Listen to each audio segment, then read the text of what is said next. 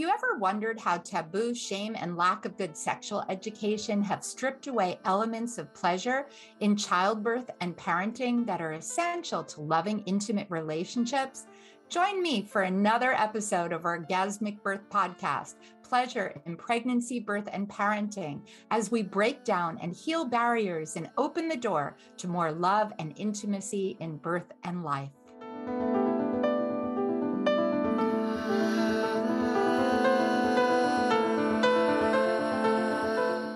What is postpartum intimacy and sexuality like? Have you ever talked to someone about what you expected postpartum to be like? Have you listened to real stories of what postpartum sexuality was like for both women and their partners? I find it's one of the most overlooked topics in preparing to welcome a baby into your life, and why I wrote the book, The Ultimate Guide to Sex After Baby, Secrets to Love and Intimacy.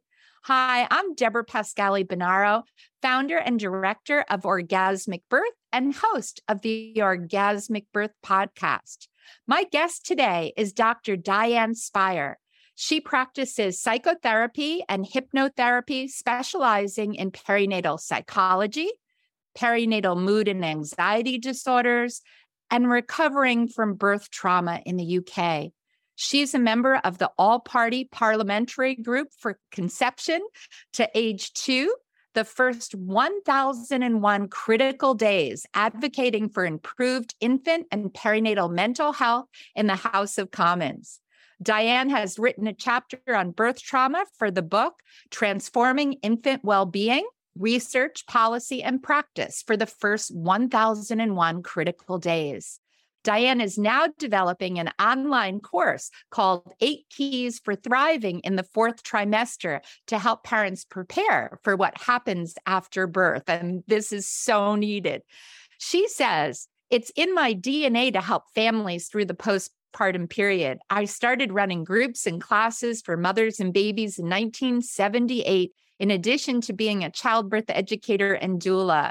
She's passionate about making the transition to parenthood a positive experience. And she's joining us today, which I'm really honored to talk about. Is there sex after birth?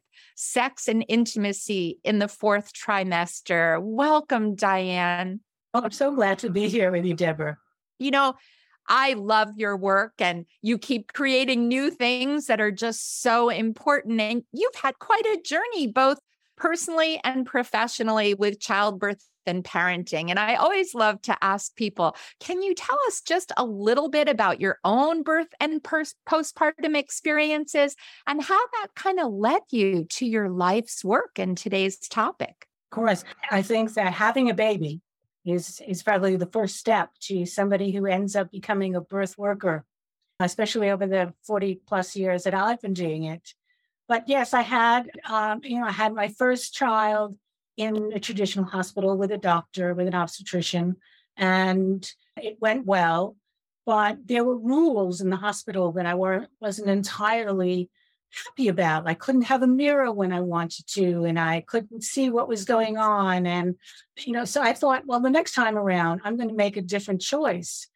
And that was in 1976. And although I had spoken to a home birth midwife, there weren't many around in that point. That was exactly the time when the Maternity Center Association in New York City opened up their childbearing center. And I went there. I don't remember who recommended it to me. Might have been Elizabeth Bing. And I went to see it, and the environment and the atmosphere was so wonderful and inviting and welcoming. And I was just amazed that the attitude around birth was so normal and natural there. So I definitely wanted to have my baby there, and I did. And it was a very fast birth, 4 hours from start to finish. And wow. The thing that I found in that moment was it was at 5 o'clock. We went into labor at 5 o'clock in the afternoon, and nobody's really home. In those days, we didn't have cell phones. So, when we wanted to call these people to come and watch our first child, nobody was home. But it turns out that some were coming to visit us just at that moment as we were pulling out of the garage. And we said, get in the car. And they came with us when we went to the birth center, and they went upstairs with Eric, my first son. And we went down and had a baby. So the third time around, this time I wanted a home birth, and I was all geared up for having a home birth. But my daughter was 10 and a half pounds, and I got stuck. She had a persistent occiput posterior, and her little nose got stuck on my pubic bone. So we transferred to Englewood Hospital. And because I was using a midwife whose name I cannot recall at this moment, whose backup was at Englewood Hospital. So I went there, and it was a forceps delivery. And I thought I was done. And then through my work again, like doing this work as an occupational hazard. And I had just developed the birth empowerment workshop. And, it just felt like some other little spirit wanted to come in. So we to this point planned to have a home birth. And we did, in fact, have a home birth. And what was very amazing about that experience was my daughter was 7 at this point. She was the youngest of the 3. And the older 2 were like pre-adolescent, adolescents. And so they were watching what was going on. And they were like my cheering squad. They were behind me saying, "Hey, you're doing great, Mom." And I was on beautiful delivering and on hands and knees delivering.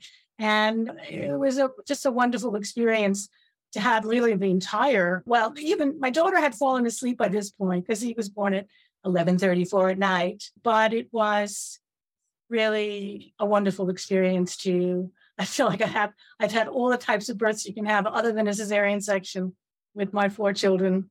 So beautiful. And, I love your birth journey. And I find so many people have that, right? What they choose for their first brings so many lessons that they incorporate, and the same for 2 and 3. And really beautiful that your place of birth changed, Right. and that your experience changed. Now, how did that lead you to the incredible work that you're doing now? Well, after I had my son in the birth center, I became friendly with the midwife who was actually there catching. And I said, it seems that this birth is something I seem to understand innately. I can't explain it. And she said, well, there's a teacher training program going on now. And this was the Metro New York Childbirth Education Association, who started in 1977. And I went to that teacher training and met some luminaries of the day like Doris Hare and other, wonderful leaders of the time or the thought leaders of that time, where we were really talking about, what rights women had when they went into birth, and we had just succeeded in having fathers allowed into the deliveries. And that was the beginning of it. But I moved to California, and nobody knew what CEA was or Childbirth Education Association was. So I trained again in the Bradley method. And I taught the Bradley method for about 10 years. We moved back to New York. And then I kind of went out and I took bits of everything that I thought was really useful and created my own teaching modality, I say, call. So yeah, birth makes those of us that are so inspired, it just energizes that desire to help others have positive birth experiences. I agree. And even if you don't go on to a career in birth, right? I think there's such a lesson that birth really touches such deep parts of us and inspires us to birth all kinds of other things, not only babies, but other aspects of ourself and life. Right. But as you and I know, that journey into postpartum is always filled I remember, and I don't know if this was true of you, when I had my first baby, I spent the whole time trying to figure out how to get the baby out and birth the baby, and hadn't thought at all about what postpartum would be like. And no one talked to me about intimacy and relationship and sexuality. So can you talk a little bit about that? This is your expertise here. It started pretty early on. I started to run postpartum support groups for originally people who were like my birth clients, and they kind of wanted more. And that evolved into this mother and baby exercise class that I taught for 20 years. So the emphasis was on that transition into the afterbirth experience. And a lot of the mothers that came into these groups shared their experiences with me, and I shared my knowledge and wisdom with them. And I became aware of the fact that there weren't enough resources out there for what happens after the birth. But as a birth educator, I found that my clients did just want to get through the birth, get me through the birth. Then, and they're not thinking about what happens after that. It's like the wall ends at the birth. And I keep saying, but wait, something more. Birth is a short period of time. That whole postpartum and beyond period is so much longer. So what can we do and how can we prepare? And I think that when I wrote my book, Life After Birth, that was my premise, that let's get this information out there to more and more mothers and partners about what they can expect, what kinds of things are going to go on. And one of the things that's a major section of the book is about nurturing the partner relationship. And of course, sex and intimacy, falls into that domain, is that it's so important to be connected when you're going through all of these changes and so much upheaval, that if you can work together and not start pulling apart and blaming each other if things aren't going the way you want them to, then that really makes for a much smoother and a healthier adjustment where you're on the same page and you're looking for solutions together. And that also, when that happens, it's wonderful because it's almost like an aphrodisiac, even though sex might be on the back burner for a while during recovery and healing, but that adds a little bit of spice, shall we say, to what's going to come sort of down the road when babies are sleeping better and you're not so tired. But one of the things that I found, and it's also a part in that online course that I'm working on now, is the whole idea of oxytocin refreshment. I don't know that anyone talks about it quite like that, but here's the experience of the mother as she's breastfeeding, is that she is producing or secreting oxytocin all day long as a result of breastfeeding. And during that time, all that connection with the baby, she gets touched out. She's had all this touching. She's had all this, I'll say, oxytocin satisfaction, okay? But her partner isn't necessarily having that. And if she's breastfeeding, he might feel a little bit left out, but he's certainly not getting that same level of oxytocin that he would get from having sexual intercourse or any other kind of pleasure that goes on, because I'm also very much an advocate that you may not have penetrative sex early on. Some people will, but you can have other ways of pleasuring each other that won't necessarily depend on that. So I think when women understand that they're getting that refreshment, but their partner isn't getting that refreshment, then there are ways in which that can happen that balance it out a little bit more. But the other part of that is if she's feeling touched out, she isn't really going to be that receptive to more touch when she's tired at the end of the day. So then partners need to kind of understand that, in that this is why this dynamic may be happening between you. It's nobody's fault. It's just the state of affairs. And this way they can each appreciate each other's needs. And I think it's very important that we take care of each other's needs in a partnership after birth. Yes. And I love your term, oxytocin refreshment, for both partners. That was just beautifully said. And you kind of alluded into it. And I know you really can you talk about the difference between sexuality and intimacy and how that comes in here? Well, that's another thing. I mean, that in a general sense, who is a wonderful author is Esther Perel, who wrote a book called Mating in Captivity. And when I read that book, it really, really helped me to think about how that might apply to someone who's just recently had a baby, right? And so sexuality is the sort of physical expression of the love between two people. But intimacy is a different kind of dynamic in that it's a place where you go to feel safe. It's a place where you connect based on repetitive activities that you do together. And what Esther Perel sort of really believes is that all of that closeness is actually not good for sexuality, because we need a little bit of separation in order to, to come back. Maybe it applies to the absence makes the heart grow fonder notion. But I think, there is this sort of the very beginning stage, when you're in the romantic stage of the development of a relationship, you're coming and you're going, and that separation creates an amazing amount of desire. But if you're bumping into each other every day on a regular basis, and you've got a newborn baby, and you're tired, you're sleep deprived, and all of these other features are coming into it, then sexuality doesn't really have a place to grow.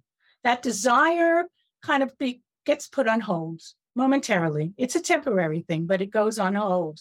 But what I think is good is that during that time, when you're kind of learning the ropes and dealing with the changes and all of the other kinds of events that are taking place in those, say, first 3 months after having the baby, it's the ideal time to develop that sense of intimacy with each other.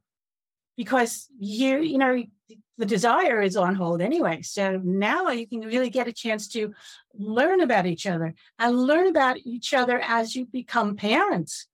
And, it's always fascinating to see when someone imagines what their partner is going to be as a parent. It's sometimes very different than the reality. And this is an opportunity for them to really become familiar, because familiar, does something and maybe sort of just chokes off some of that desire, but it's wonderful for intimacy. And then as the time goes by and you are feeling more inclined for more sexual activity, then you're bringing that intimacy into that, but they're not the same. I think a lot of people confuse sexuality and intimacy as the same thing. And for me, it's important to tease it apart, to distinguish them. I like that a lot. That was so clear and has me thinking about it too. And I love just all the tips that you gave. Now, how could someone, and I know people are listening today that may be pregnant or maybe in that postpartum, that fourth trimester, what are some tips that you would give them to develop that intimacy and ultimately then to develop sexuality? What are some things they could do? Talk to each other. Say, wow, I didn't expect birth to affect my body this way. If you're not comfortable with your body, if you can share that is the development of the intimacy allows you to share some of those feelings that might not feel safe otherwise. And for partners to be able to sort of express the fact that they're feeling a little bit left out. They're left out of the oxytocin bubble. So we need to create an oxytocin, their own oxytocin refreshment. That could be a hand job. That it could be other ways of bringing him to orgasm. She has breastfeeding. He needs something too. And so there's a way of, there are probably many ways, I'm not limited to one, but of understanding that there's so much going on. You're not necessarily receptive to going through the whole dynamic of having sexual intercourse, or maybe you're not having penetrative sex yet anyway. But what can you do about that? Planning in advance. It may be a little bit off topic here, but one of the things that I have found, and it's definitely in the first module of my online course, is the division of labor. And the division of labor is not something people think about when they're still pregnant. It just doesn't come up, but it should. And the reason for this is, what happens is if you've had an egalitarian relationship and the doing of things around the house has been pretty equal along the way, what most people are unprepared for, and women especially, is that when the baby is born, we revert back to these gendered stereotypes of partners going off to work and mother staying home doing the childcare and home care and all the rest of that. And it feels like she's backsliding into another century when that happens. If you sat down and talked about what the division of labor is ahead of time, who's going to do this and who's going to do that, and how's it going to change after the baby is born, Then they have an idea. They, first of all, together plan this out, so there's no surprises. No one's going to get resentful that they're doing all the work and the other person is not. And in one study that came out of Canada in 2016, they found that when the father was very involved in all of the activities around the household, whether it was domestic work or infant care, that really increased satisfaction in the relationship. And that satisfaction in the relationship was an increase in that. And so I think that partners, fathers, whoever, really getting involved and engaging that way, it's an aphrodisiac, which brings us back to the original context for the conversation. And I remember when my little ones were little, I used to say the best foreplay was my partner cleaning the kitchen, right? So that's what you're saying, that I love that communication and that division of labor, really important tip. Now, because that's a real source of conflict. I just want to interrupt you for a second. It's a real source of conflict. And 92% of couples have increased conflict in the first year after a baby's born. If we can reduce that, we can increase the joy of being in a couple. Fantastic. Now, I have to ask you wrote down something and I read it and went, oh, I want to hear this. You said one of the things we could talk about is how the Mingman point in TCM generates arousal. What is that? Well, at the moment, I'm doing the certification in energy medicine. And the Mingman part is part of traditional Chinese medicine. And it is part of something called a radiant circuit. We have lots of radiant circuits, and most people understand a lot about meridians, for instance. But actually, radiant circuits are earlier in the development. The radiant circuits come into the fetus before meridians start to develop. So meridians are like really pathways. Radiant circuits are like hyperlinks. Wherever the body needs it, they jump around. There is a radiant circuit called penetrating flow. And Mingmen is the starting point for penetrating flow. And it's on the back and it's directly behind your navel. So that is a point where if you stimulate that, it can grow into arousal. And I can remember one time years ago when I was still married, my husband used a feather in that area.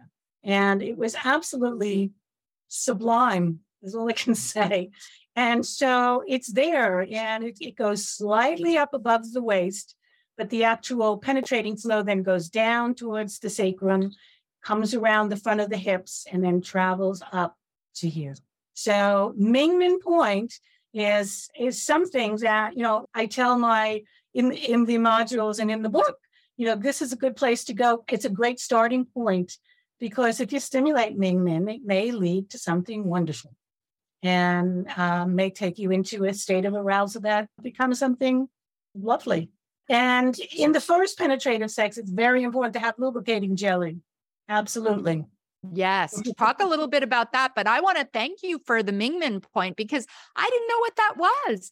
And it makes a lot of sense too. I know that many women, myself included, like a lot of touch. So that pre-touch, but now to know that there are certain points that really can activate that arousal. But talk a little bit about lubrication too, because that's a big one in that fourth trimester. Well, and that has a lot to do with hormones because the delivery of the placenta means that there's less estrogen, and estrogen is part of arousal, but also low levels of estrogen. And it's also good because if there was too much estrogen, it would interfere with the production of milk. Oh, I just lost my thought. Sorry. Okay, there's one point. How we can help with lubrication. All right, lubrication. The dryness. One of the things that the lack of estrogen does is cause the vagina to be dry. And that's sort of one of the downsides of breastfeeding, but it's easily rectified. And so if you have, lubricating jelly, you want to use it because that will help the first penetration be a little bit smoother because sometimes it can be really sticky. and prickly the first time that happens. And this is one way of avoiding that discomfort. The discomfort, vaginal discomfort is, dyspareunia. But, I have a big picture of KY lubricating jelly is on one of the pages of the app. The app is Digital Doula 2.0, by the way. And there's I think it's really important because if we can do everything we can in order to make that return to sexuality a positive one, I'm all for that. I'm an advocate for that for sure. Yeah.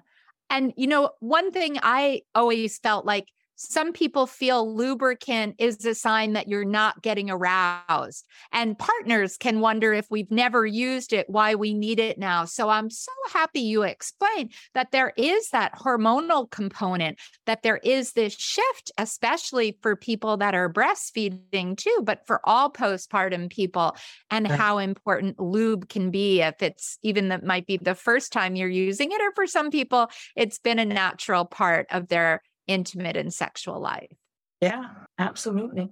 And yes, it is important to know that. That's why having this kind of information in preparing for the postpartum period is so important, because then nobody's questioning the fact that maybe I'm not doing something right and she's not aroused now. Has nothing to do with the partnership and everything to do with the levels of estrogen in the body.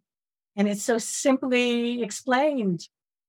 So we only have a little more time, but I'm going to ask you if there's any other point you'd like to add about that fourth trimester to guide parents. What would be one more tip you might say to them?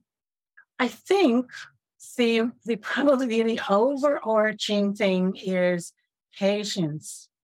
Patience during this time, because there's so much change. There's so much going on. There are all these new roles. There's this other little tiny being that depends on you completely. There's a disruption in terms of your ordinary state. So if you can remain patient with each other and going in both directions, that patience allows other kinds of positive interactions, and tolerance is probably a big part of that as well. So you're not acting like you're blaming the other person. Things aren't going the way you want them to go. You can avoid those kinds of interactions. You can stay connected. I think knowing that the birth of a baby is known to be a period of relationship breakdown. I think the thing to, if you can do things that are going to foster that connection, and patience and tolerance will be a big feature of those, then you can work as a team and come through this transition as a duet. I always think of it as a duet because each individual could sing their particular part, but as they sing it together, they're in harmony. And to have a healthy sexuality and intimacy in the fourth trimester, you need that kind of harmony. Beautiful. Well, I know people are probably saying, Diane, where can we find you? How can we get your book and learn more about your class? Can you tell us how people can be in touch? Well, my website is dianespeier.com. So let me spell it because the last name often gets spelled incorrectly. It's DianeSpeier.com. The name of the book is called Life After Birth, A Parent's Holistic Guide for Thriving in the Fourth Trimester. And we're having a very exciting book relaunch on October 11th. We're having a nice live stream event if you want to look for that. There's also Digital Doula, which is very much together with the book in that all of the sections in the book correspond to sections in the app, but the app has more information. It can be changed more easily. And as more information comes in, I like to update things. So that's the app, Digital Doula 2.0. And it's available in the App Store and the Google Play. And pretty soon there'll be 8 Keys for Thriving in the Fourth Trimester. And that's the online course to prepare and educate parents on what happens after birth. Thank you so much, Diane, for sharing your wealth of wisdom today. And I know that you're going to be making such a difference. I hope many people will check out your new course and all your products. I love the digital doula, by the way, 2.0, just really such an important gift. And for everyone who joined us today, we always love to hear your comments and feedback. What are you taking away from all these tips? What was your favorite quote? Please tag both of us. Look in the show notes and tag us. We always really value your feedback, and we look forward to you joining us next time on the Orgasmic Birth Podcast.